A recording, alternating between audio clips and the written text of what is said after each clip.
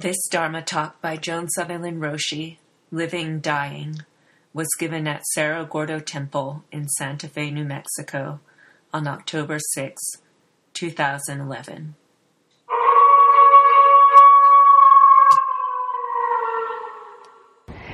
Good evening, Bodhisattvas. Thank you very much for that lovely birthday serenade.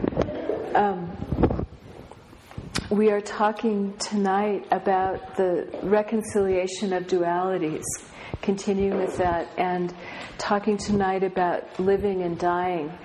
So there seems something really appropriate about Melanie's having discovered a black widow spider in the door jamb on this side leading outside. So if you use that door, the upper right corner is already occupied, and just be careful as you go through. And she's going to try to relocate it to a happier spot for all later on.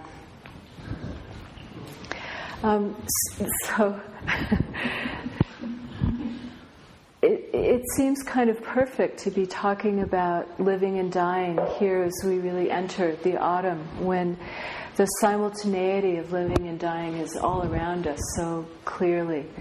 The cottonwoods and the aspens turning away from summer with a final blaze, and at the same time the chamiza just coming into bloom. And this is a time that a lot of cultures have seen that the veil between the worlds is thin, that the distances between here and there and us and them grow thinner and more translucent and more pierceable. It's more possible to move back and forth between them. This question of living and dying, which is such a huge question for us, was called in Zen, has been called in Zen, the Great Matter. And I kind of love that name. This is the Great Matter, this question of why we live and why we die. And I was thinking that there is that largeness of it, for sure. And at the same time, it's also the most intimate of questions, why we live and why we die. What is closer to the bone than that? What is more inherently a part of our wondering all the time than that question? But in Zen, in the ancestral stream, there is the absence of a split that living and dying implies. As soon as you've got that and between them, you've got two things, living and dying. And in the original languages of Zen, of Chan and Zen, there is no and there. There's only living, dying, or life, death, or birth, death.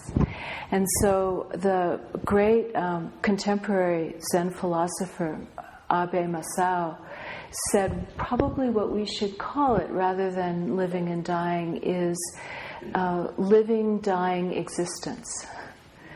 So that the continuity is the existence, the continuity is the fact of something happening, and that it's a kind of continuum of experience, living, dying existence, where at one time living is more in the foreground, and at another time dying is more, death is more in the foreground.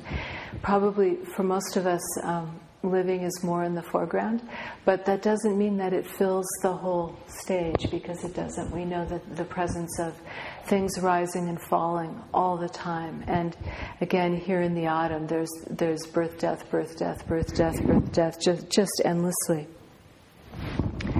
So the traditional response to this question of the great matter is that it is at once the motivation for us to practice, to resolve this, to come to some peace with this great question, is a giant engine of practice for many people. And at the same time, the kind of basic approach to it, or attitude towards it, is that there isn't a great difference between the state of living and the state of dying. That if we have been walking through our lives, that death is really just taking another step, like every other step we've taken, except this time the ground doesn't come up to meet our feet. And we notice after a couple of steps that we're walking on the sky. And we just keep walking on the sky as we have on the earth. So while many traditions, and certainly other Buddhist traditions, have very elaborate practices of preparing for death and what to do at the time of dying and afterwards, the Chan and Zen attitude is pretty much, how you live is how you'll die. What your life has been like will tell you a lot about what your death will be like, because there isn't such a big difference, because it is just another step. So one of the old Chinese teachers, Furong Daokai, said to his monks, and I chose this not because it's extraordinary, but because it's very ordinary, it's very typical of the way life and death were seen. He said, "I'm not asking about the process of dying. I want to know about the great matter of death itself. Everyone, at that moment, at the moment of your death, the Buddha can't help you, the Dharma can't help you, the ancestors can't help you, all the teachers on earth can't help you, I can't help you, and the King of Death can't help you. You must settle this matter now," and that's the key. That's the crux of what he's saying. You must settle this matter now. If you settle it now, the Buddha can't take it from you, the Dharma can't take it from you, the ancestors can't take it from you, all the teachers in the world, and even the King of Death can't take it from you. So speak out now. What is the teaching of this very moment? Do you understand? Next year, new shoots will grow. The fretful spring wind never stops blowing.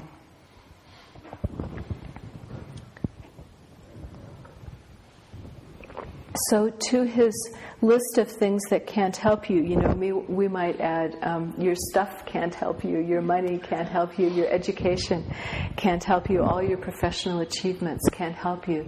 None of those things have anything to do with that moment. They are not of that moment, except in the sense that they have been part of what has brought you to that moment and part of what you bring to it. So if there's a kind of startling quality to that, everything that you're working so hard on right now, none of it really applies. There's also a tremendous optimism, because he and others were saying that there's something you can do now about it. You can settle the great matter in this moment, and once you do that, it will be just like another step when you come to your death. You can come to reconcile this living, dying existence and find peace there. And the way you do that is in attempting to respond to his question, what is the lesson of this very moment? So Great Master Ma asked in another context, when he was asked, what is the meaning of Chan? He said, what is the meaning of this moment? That's all you need to know. That's all. So that's what will matter in that other moment, what we understand of this moment. If you're alive right now, you'll be alive when you die. And we do it not so that we'll be alive when we die, or because if we do this then things will go easier in our death, but we want to put ourselves into that stream of living, dying right now to carry us right through every threshold of our lives, and finally through that threshold into death. Settle it in this moment, and no one can take it away from you. So he asks, what is the teaching of this moment? And he answers himself, next year new shoots will grow. The fretful spring wind never stops blowing.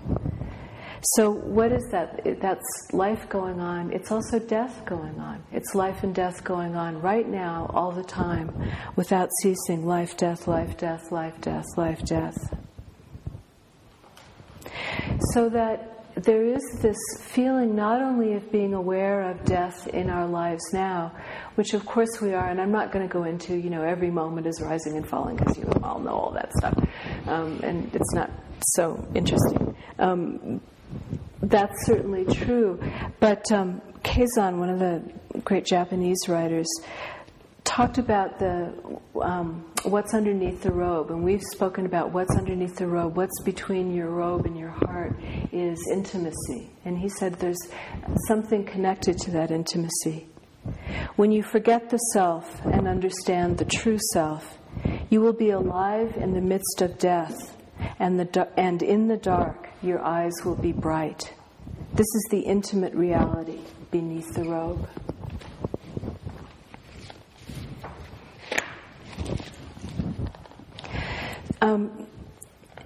So when we turn our attention toward this in this way, we are not trying to make this another self-improvement project, which is one of the dangers, I think, of putting a lot of emphasis on special practices about death, Like we have to get our death right, I mean, if in the moment, in the time of our dying, we're worrying about whether we're doing a good job or not. I mean, at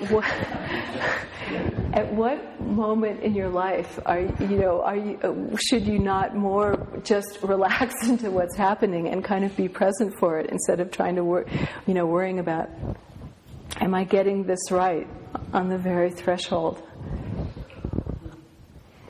So there was a Japanese poet, Hasegawa Shumei, and when he was dying, his loved ones were very worried about him, so they were trying to make his death a self-improvement project, and they were trying to get him to recite the Nembutsu, Namu Amida Butsu, which is a devotional practice, and if you recite that enough, you'll be reborn in the Pure Land.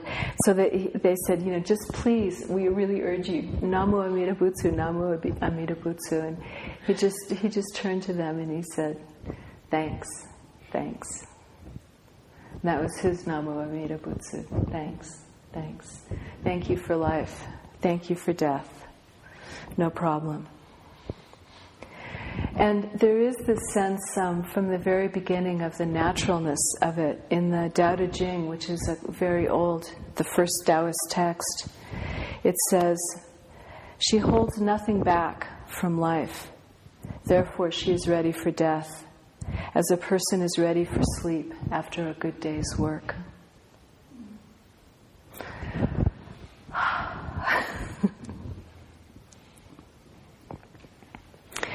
So, if that's the basic attitude, which is one of simplicity and naturalness and a sense of what is the thing that persists? What is the thing that is the through line between our experience now and our experience then?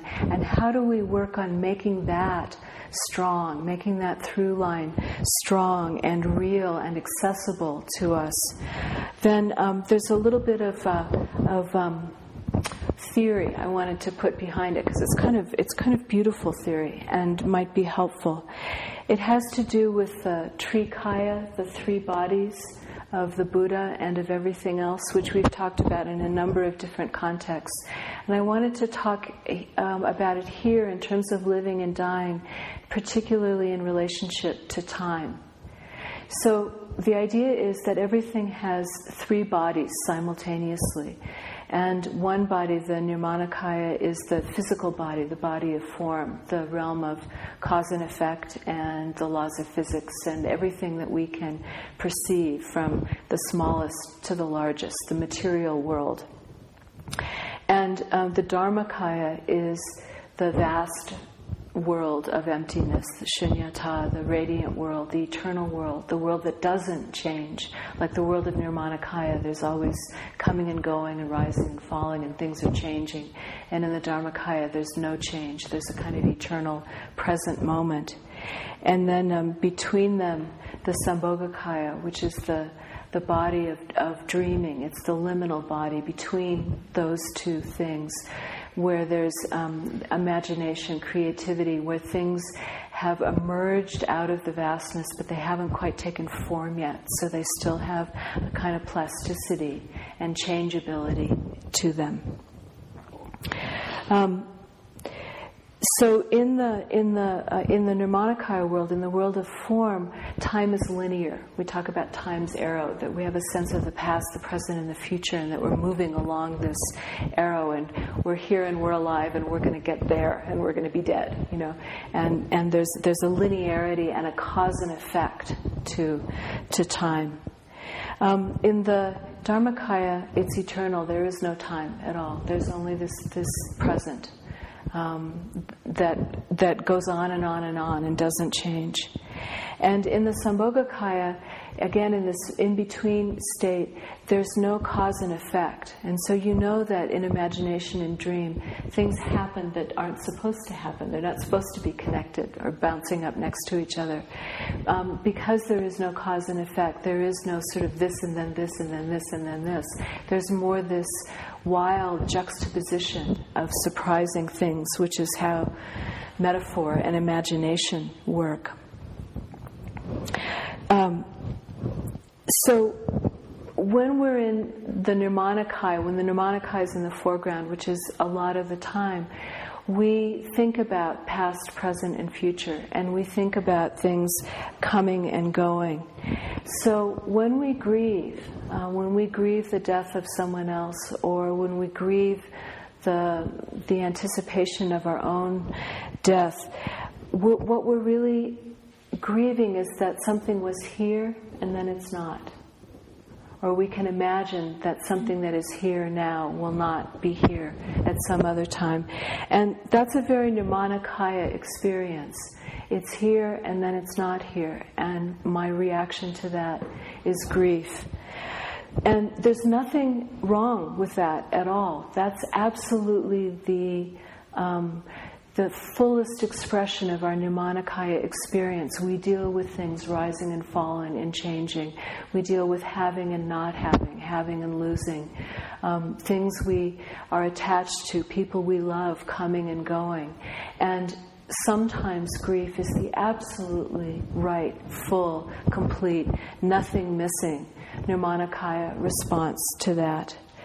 So I'm not talking about replacing that view with a better view at all, but I am talking about adding something. I'm talking about seeing that that Nirmanakaya view is one of three. So it's about a third of what's true. And something we can do is mix in the other two, so that we have three different views of what it means to lose either someone else or ourselves. In the Dharmakaya, there is no coming and going. There is no rising and falling. There is no change in that way. What is here is always here. It doesn't leave, and that's also true. I think I mentioned this a couple of weeks ago. This great conversation where someone who was going to become a great teacher was leaving his teacher, and his teacher said with some sadness, "Once you leave, it will be difficult for us to meet again." And this precocious young man responded, "It will be difficult for us not to meet again." And that's the view of the Dharmakaya. It will be difficult for us not to meet again. Once having met, we are always met. We have always met, and we will always meet. So, again, Abe Masao says of this, "Today does not bring us closer to eternity, but today, at this moment, eternity is completely manifesting itself." So when you have these three views together, you realize that today it doesn't bring us closer to eternity in the sense of, we're a day older and so we're a day closer to our death, or possibly we're a day more mature in our practice and so we're getting closer and closer to eternity through our practice. But we hope will get us closer to eternity. But actually that in the Dharmakaya aspect of things, eternity is already here and already completely manifesting itself in every moment. And if we can touch that, if we can realize eternity manifesting in every moment right now, at the same time that we realize that things rise and fall and that we gain and lose all the time. Then we have responded to Furong, the Chinese teacher I quoted at the beginning, to Furong's exhortation that we settle the matter now. There is something you can know now that will make a complete difference. And then no matter what happens, living or dying, it's all right. You will feel a kind of freedom and you'll feel a kind of ease.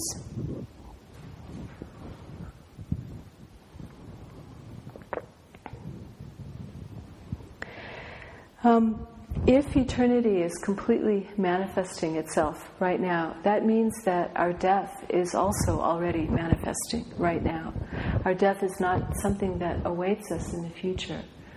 It's already here.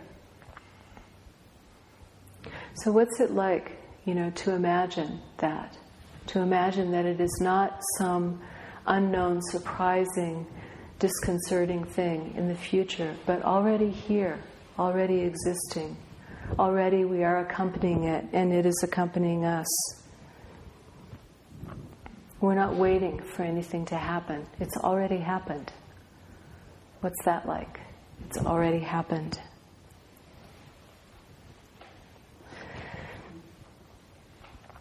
There was a teacher named Baofu, and when he was on his deathbed, his attendant asked him, if it should be that your time has really come, which would you prefer, to go or to stay? Okay, now that it's really, we're right down to it, we're down to the nitty-gritty. What would you rather do? Would you rather go or would you rather stay? And Baofu just shouted at the top of his lungs, Tao, like that. And the monk, who I want to find and ask to be at my deathbed, said, in that case, I won't disturb you any further. So I don't know about a good death, but that's a well-accompanied death. So, when Baofu shouted Tao, it seemed to me that what he was doing was saying, eternity is already here. He was just naming what was already true. There is no coming and going, or if there is a coming and going, fundamentally, it doesn't matter. It's already eternity manifesting itself in this moment, and in the next moment when I stop breathing, it will be again. So what does coming and going mean in the context of Tao? Completely present, completely here.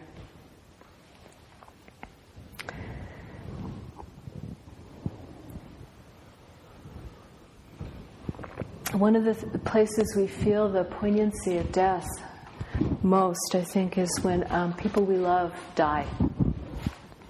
And as we get older, that becomes a more and more common experience. So we have this feeling of, it will be hard to meet again. I won't see you again. I won't hear your voice again. And then we have this other answering voice saying it will be hard not to meet again. They are gone and they are here. We are gone and we are here. Both things are true. There's a beautiful question and answer in the koans. Someone asks, what about the ones who neither come nor go? And the question is about bodhisattvas who don't come and go in the ordinary sense. What about that state when you have touched eternity, when you have felt the Dharmakaya, when you know that everything is already right here and everything will be already right there in the moment of our death? What about when you don't worry about rising and falling and coming and going in that way?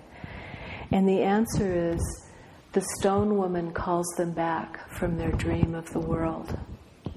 The first time I heard that, I wanted to just put my head down and just take a nap. How fantastic that we get to be called back from our dream of the world. The stone woman is an old Chan image of the vastness. So the vastness, that's this great woman who does not change, who is eternal, made of stone, calls us back from our dream of the world. And it seems to me that when you juxtapose this question with this answer, what you're saying is you're not repudiating anything. You're not saying you have to pick one viewpoint or another. At the same time, yes, they neither come nor go in their hearts. They neither come nor go. In their hearts they have settled the great matter and are at peace, so that there is no back and forth here and there. And at some point the stone woman will call them back from this dream of life, this dream of the world, and they can rest. That's true too. Both things are true. And there's such a richness in that, such a rich view of what life is and what death is. So I think about the idea in the Tibetan language where the word they chose to translate emptiness, shunyata, the vastness, from Sanskrit, is a word that in Tibetan means the sign of something that was here but is gone. So if there's a place in the grass where there's an indentation because an animal spent the night there and the grass is still bent down, that's that word. If there's a place in the field where there's a clearing where nothing's growing because a house once stood there and burned down, that's that word. It's the traces of something gone that we still can see. We can see the traces, and through those traces connect with what was once there. That is their interpretation of what the vastness is. And if we could imagine when those we love die, that what we experience is not a tear in the fabric of things, but a place where the grass is still shows the impression of their having been there, then perhaps we can connect with the large view that they're now experiencing. In the tea ceremony, there's a beautiful thing where the second person who's going to drink says to the first one, "Please, you go ahead of me." And so if we say to those we love, "Please, you go ahead of me," and we can connect with that sense of the trace of them that is left, maybe that trace can become not just a location of mourning and of grieving, but a portal into that much larger place that they are in now. Can we connect to the vastness through that trace of them left in the world around us? Can we let their sudden and complete largeness pull an answering largeness from us in our lives now?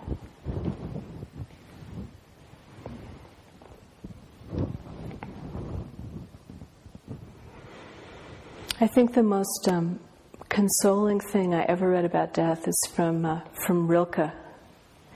He said, "Death is not beyond our strength. It is the measuring line at the vessel's brim. We are full whenever we reach it." There is no half-full vessel.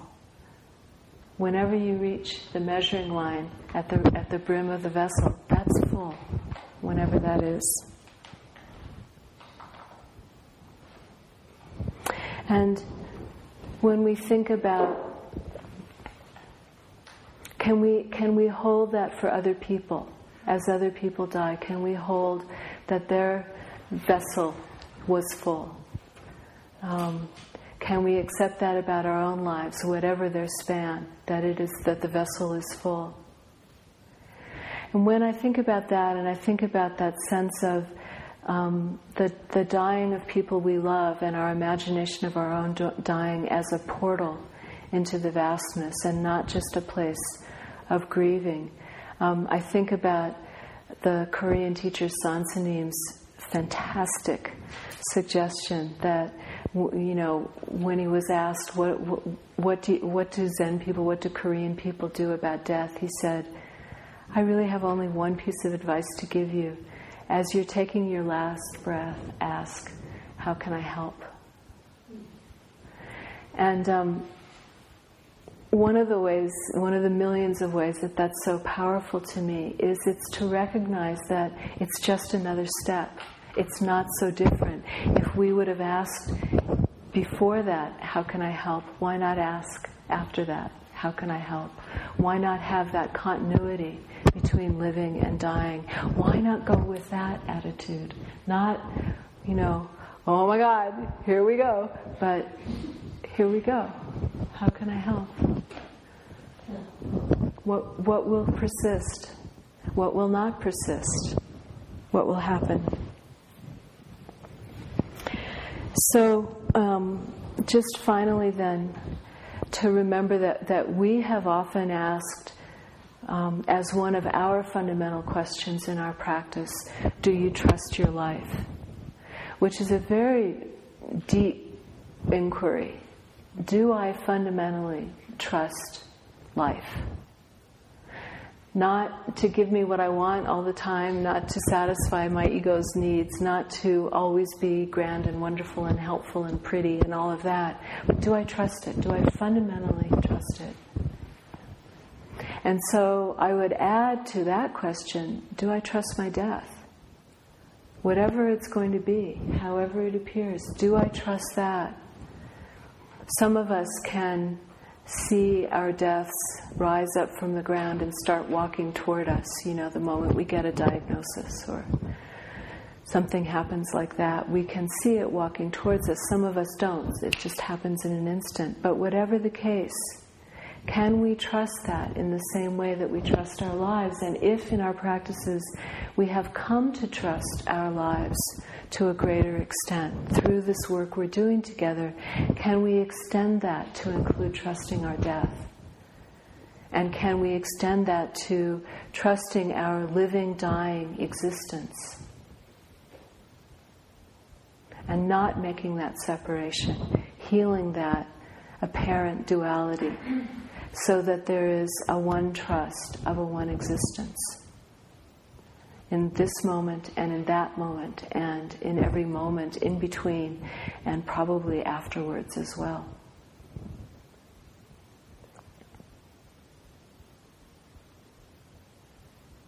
Thank you.